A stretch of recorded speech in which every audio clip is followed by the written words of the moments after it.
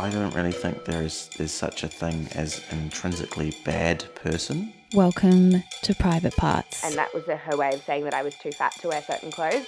It sounds stupid. I had a beautiful relationship with my breasts. The podcast that's not afraid to go there. I would like to think that things could get a little bit better. Produced by Beth Gibson and Irit Pollack.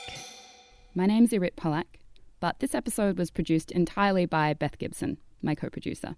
It's called Bearing Witness, and it's about something that's happened to pretty much all of us, but that doesn't make it any easier to know what to do.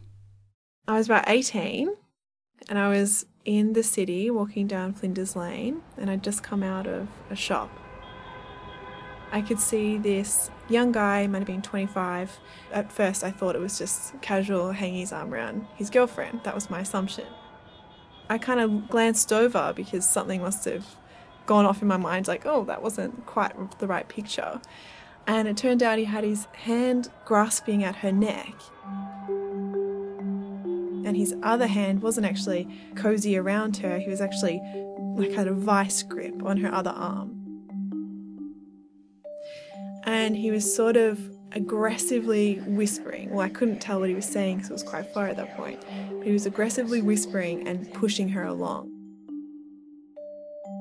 And they'd walk a couple of steps, stop, really nasty look on his face, saying things in her ear.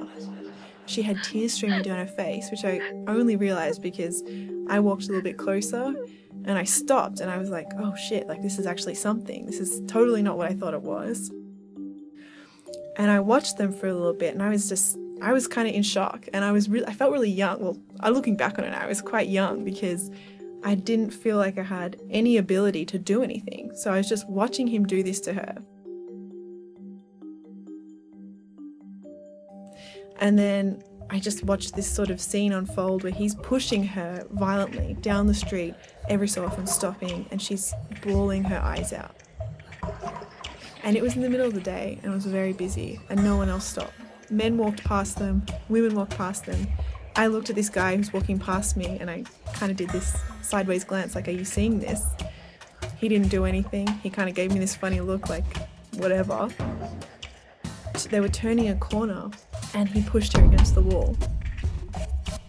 And I went, oh fuck, I'm the only one who's really taking notice of this situation. And I was staring at them. I'm still across the street and I just was stock still, staring.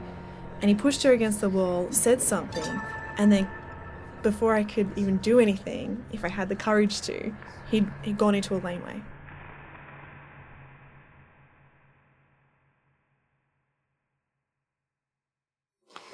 This was this situation where I was so scared, I didn't know what to do. So I just kept walking because everyone else had just kept walking. Other people had seen it. Other people had witnessed it.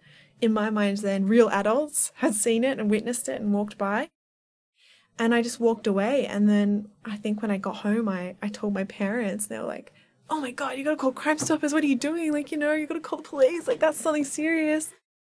I thought about calling someone, but I never did. I don't know why. And I still feel really bad about it.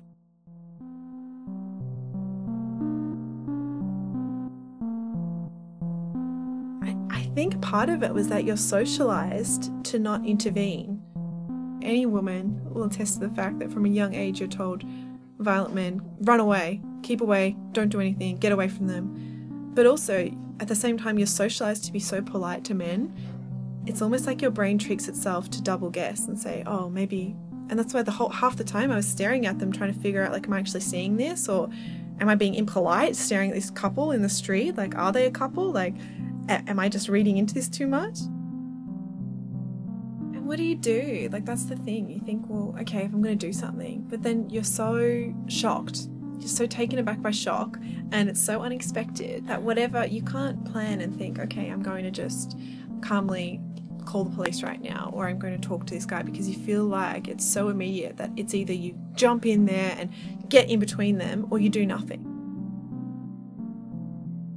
Do you know what it kind of reminds me of? It's like when someone's sitting next to you and it's a guy and he's a bit creepy and you're thinking, am I overthinking this? Am I just making this up in my head?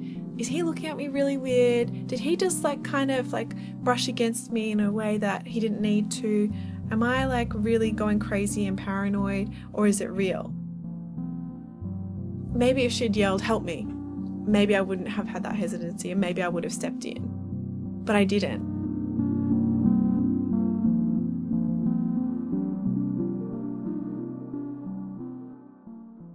Recently, so this lady got on the train.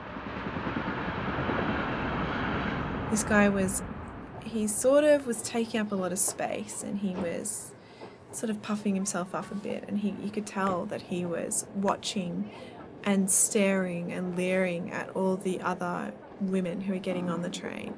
So he was trying to communicate with every single woman who got on. And I don't want to communicate with you, so that already annoyed me.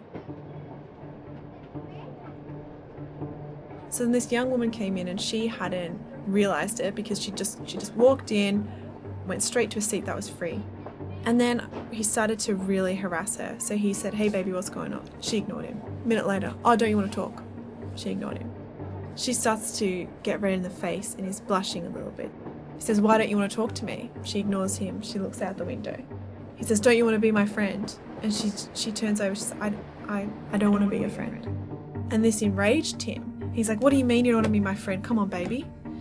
And I'm staring at her, and I looked at her, and she looked at me, and I got this, no, I'm not taking this. So I moved, and I sat right next to her.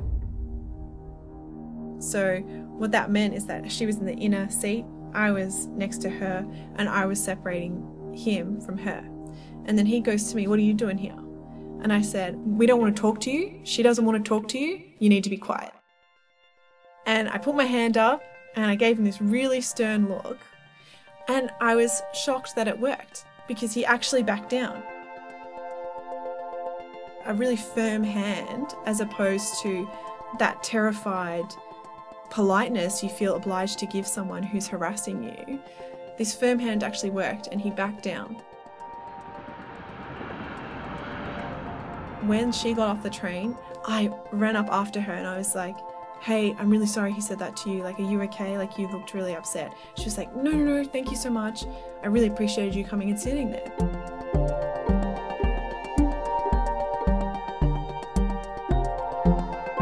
Actually, the older I am, the more accustomed I am to sort of pushing aside that initial fear of disrupting social norms of politeness. But if I hadn't had an experience where I didn't step in, maybe I wouldn't have learned that it's important to. And it's important to, even if it doesn't look like it's a very extreme situation. But if it's just some small thing that's making someone uncomfortable and that's not right, yeah, I think that's what that whole lesson has actually taught me.